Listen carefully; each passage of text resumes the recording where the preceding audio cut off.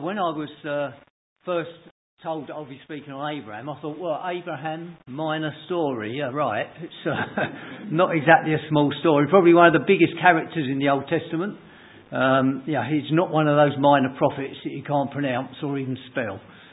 He's very well known. The father of the Jewish nation, chosen by God to lead his people, and told that he'll have countless descendants and there'll be a blessing throughout the whole earth, to every tribe, every nation and every age.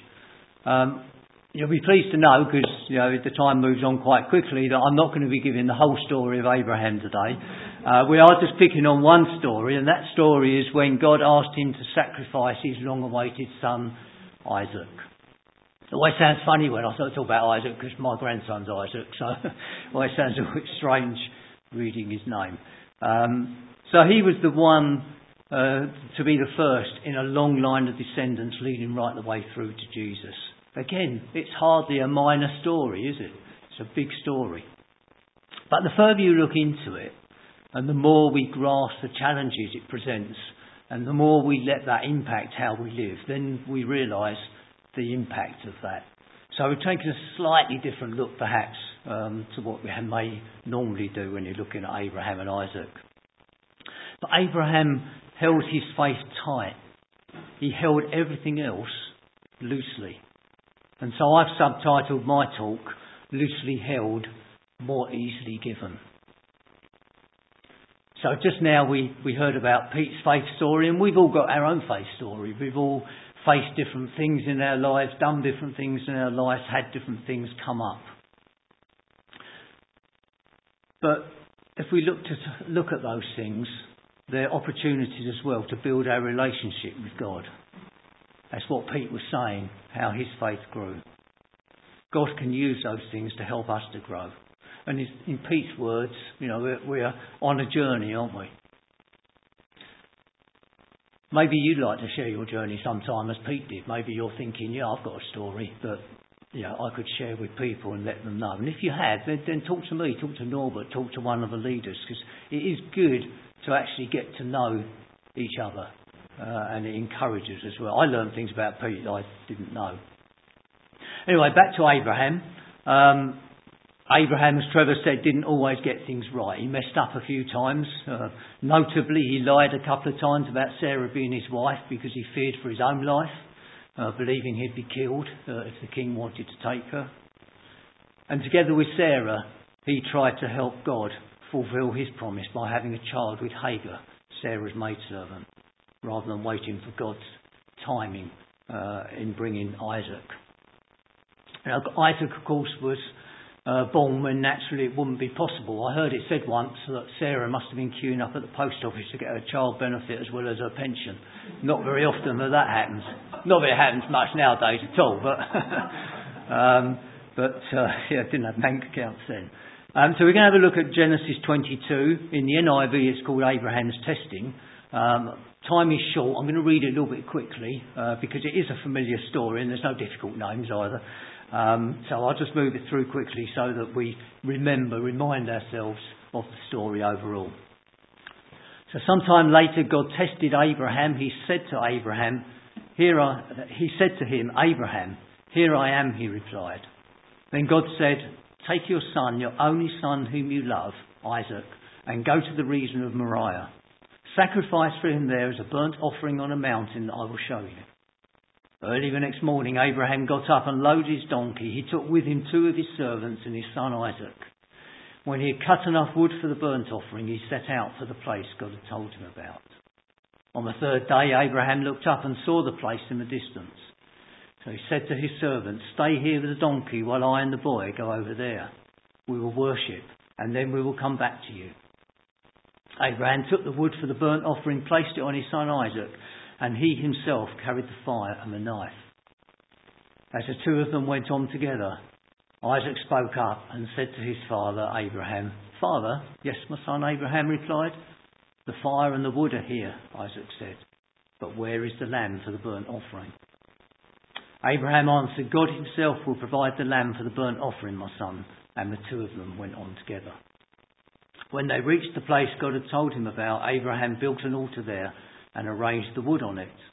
He bound his son Isaac and laid him on the altar on top of the wood. Then he reached out his hand and took the knife to slay his son. But the angel of the Lord called out to him from heaven, "Abraham, Abraham." "Here I am," he replied. "Do not lay a hand on the boy," he said. "Do not do anything to him. Now I know that you fear God, because you've not withheld from me your son, your only son." Abraham looked up, and there in a thicket he saw a ram caught by its horns. He went over and took the ram, sacrificed it as a burnt offering instead of his son. So Abraham called that place, "The Lord will provide." And to this day it is said, "On the mountain of the Lord it will be provided." The angel of the Lord called to Abraham from heaven a second time and said, "I swear by myself, declares the Lord, because you have done this and have not withheld your son, your only son, I will surely bless you and make your descendants as numerous as the stars in the sky and as the sand on the seashore. Your descendants will take possession of the cities of their enemies, and through your offspring all nations on earth will be blessed, because you have obeyed me." Quite a lot of words there, but I say it's a familiar story, isn't it? I mean, when you first read the story through, it's difficult. We know the promise that God gave to Abraham, and finally, as an old man of more than 100, he had that long-awaited delight of Isaac, the promised son.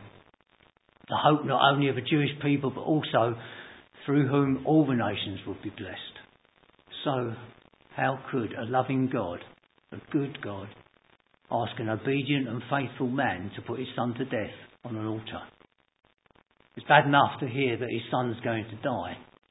It must have been beyond to belief that he would have to kill him.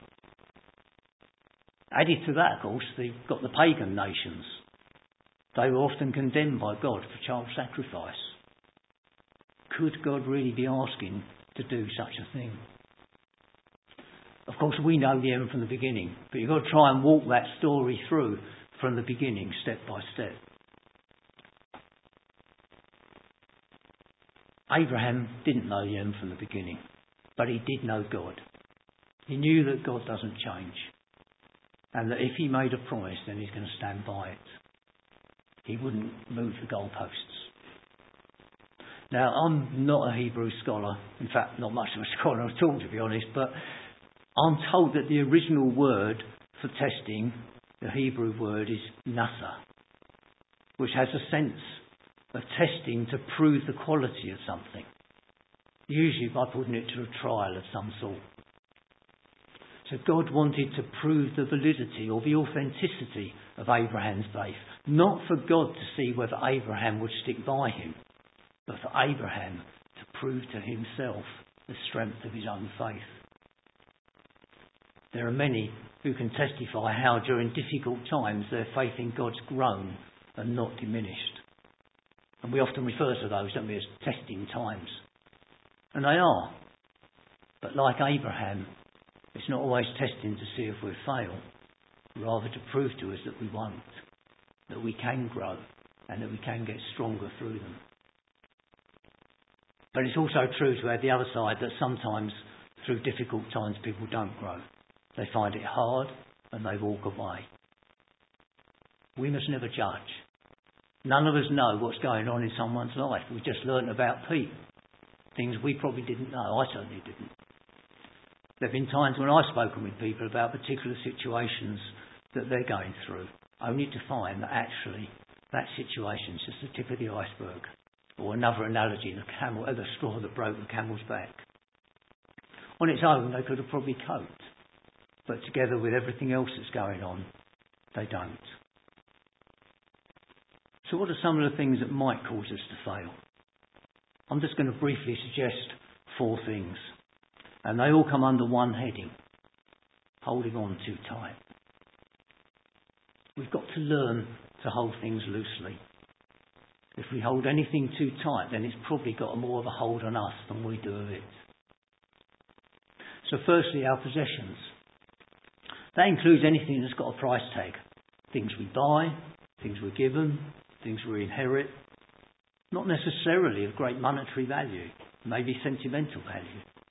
But let's be careful not to get too attached to those things. It's good to remember that when God made the world, he made everything for man to enjoy. He made things first and then made man to enjoy everything.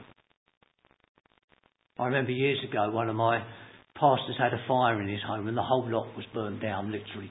Everything went. Of course they were upset.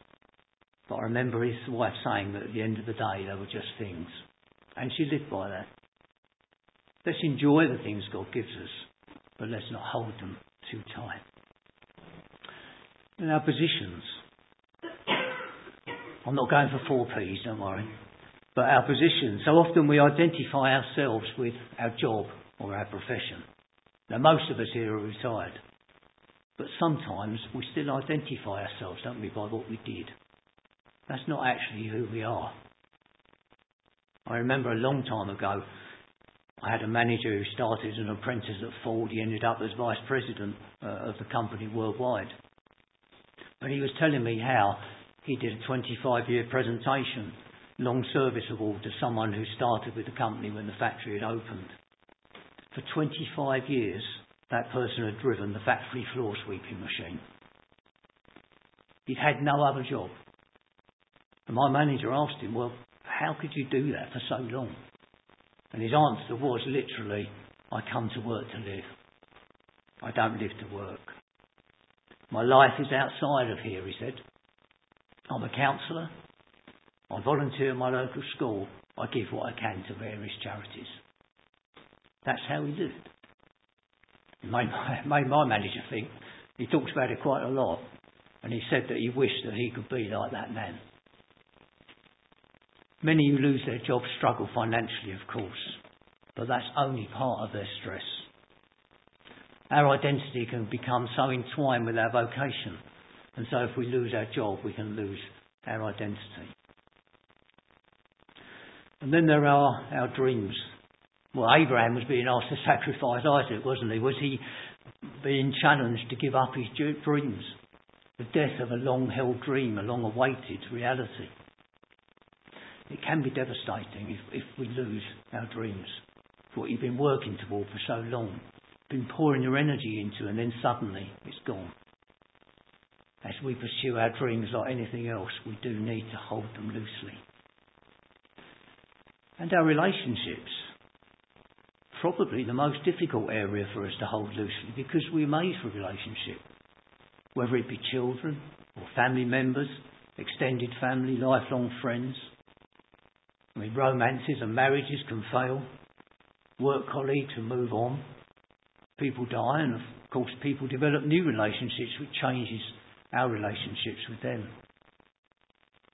Whatever it is, we need to hold on loosely and in faith. It's much more painful when you think about it if God has to pry those things out of our grasped hands than if we're holding them loosely and then we give them up when or if God asks us to. So going back to Abraham, well, he held all things loosely so that he was ready to let go and to trust God. Isaac was being asked to be offered as a burnt offering, and a burnt offering is a complete offering, not a partial offering. With some of the offerings in the Old Testament, the worshipper was able to join in that offering, to eat a part of the offering, to join in that celebration. But not the burnt offering. That was a total sacrifice. Abraham therefore had to act wholeheartedly, completely, without question. He was being asked to give up a family relationship and a dream, which he also understood to be God's dream. So Abraham's faith was strong. What does he say to his servants in verse 5? We will go and we will return. And then it says in Hebrews 11, by faith Abraham, when God tested him, offered Isaac as a sacrifice. He who had embraced the promises was about to sacrifice his one and only son, even though God had said to him, it's through Isaac that your offspring will be reckoned. Abraham reasoned that God could even raise the dead. And so, in a manner of speaking, he did receive Isaac back from the dead. Abraham knew 3 things. Isaac was the vehicle of God's promise, and so he must live. God always keeps his promises, and God's power is absolute, even over death. It's interesting, as there's no record of any questioning that's with Sarah or anything like that. It just says that he got on and did it. There's no record of an awkward conversation. Abraham took the wood, he put it on Isaac, he took the fire in his hand together with a knife, and the two of them walked off together. Now Isaac is often portrayed as a young boy, but he's not. He's going to be at least mid-teens when you work it out. He's more than able to overcome his 100-year-old dad if he wanted to. And so he asked a question which basically goes along the lines of, I get it so far, I've carried the wood, you've got the knife, but where's the lamb? Haven't you forgotten something? Abraham was confident that God would provide, but must have been wondering when, whilst Isaac must have been wondering how, and perhaps whether it will be in time. So they go up the mountain together. I guess there must have been periods of silence, perhaps a bit of doubt or concern. Abraham knew that he was doing God's will. He was sure that God would be with them, and he was reassuring Isaac. It's up to God to work out the details. That's an important lesson of faith for us too. So it's a familiar story. I'm not going to go much more through the story.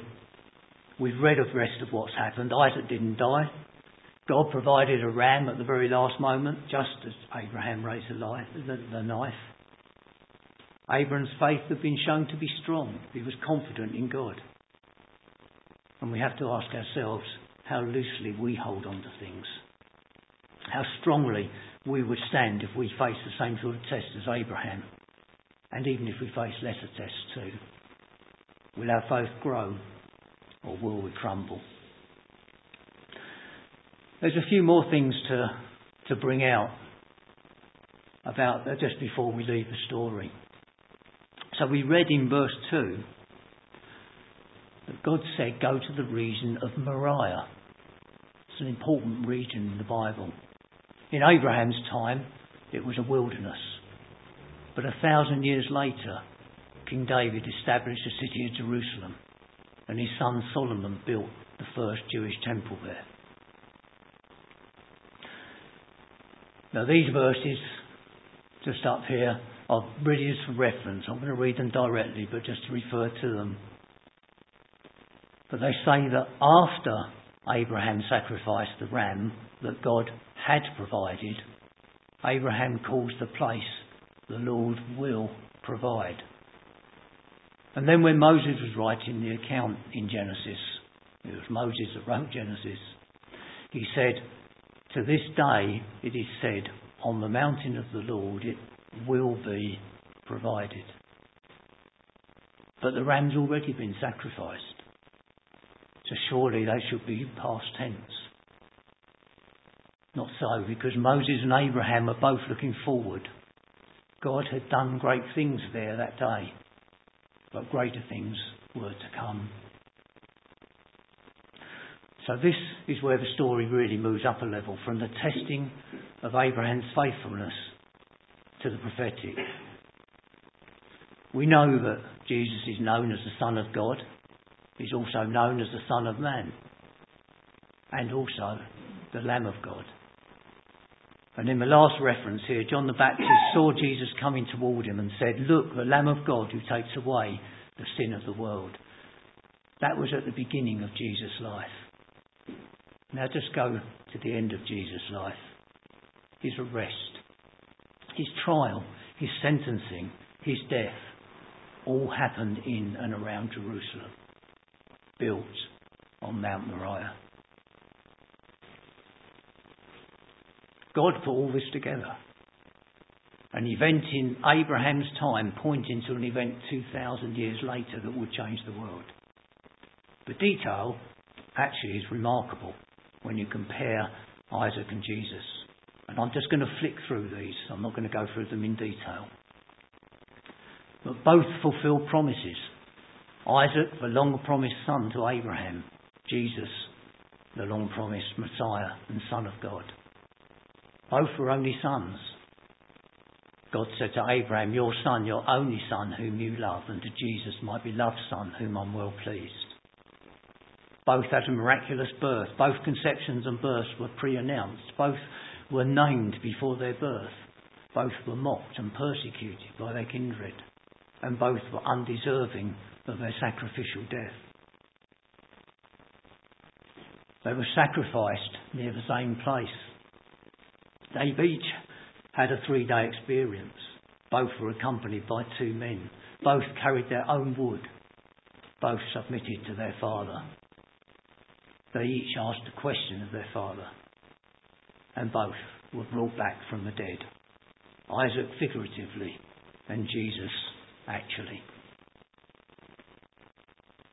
God put all this together.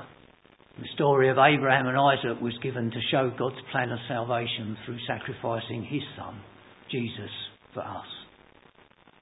So that on the cross, Jesus became what we were, so that we might have what he is. So I'll just finish with 3 points.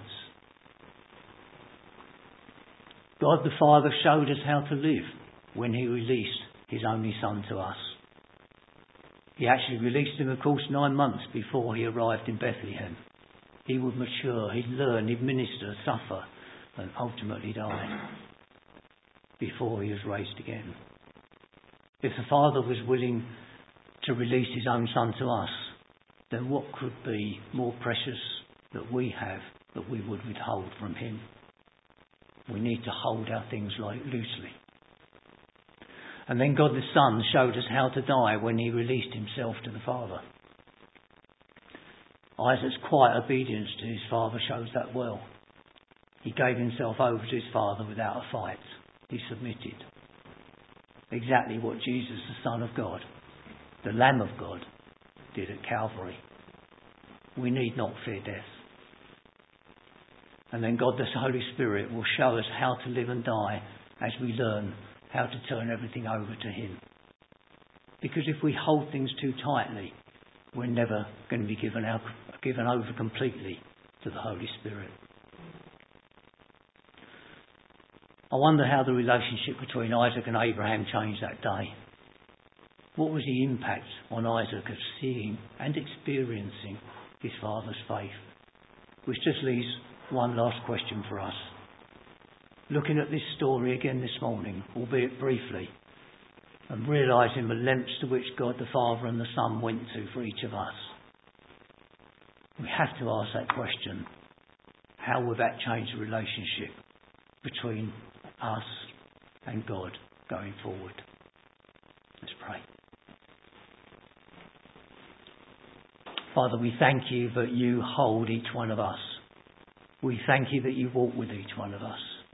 We thank you, Father, that you have the promise of sending your Spirit to be with each one of us. Father, help us to hold things loosely. Help us to surrender things to you. Help us, Lord, to follow in the way that you have for us. We all have a journey to go on. May we be so aware of your presence with us and help us to walk it, Lord, with you as our guide. In Jesus' name. Amen.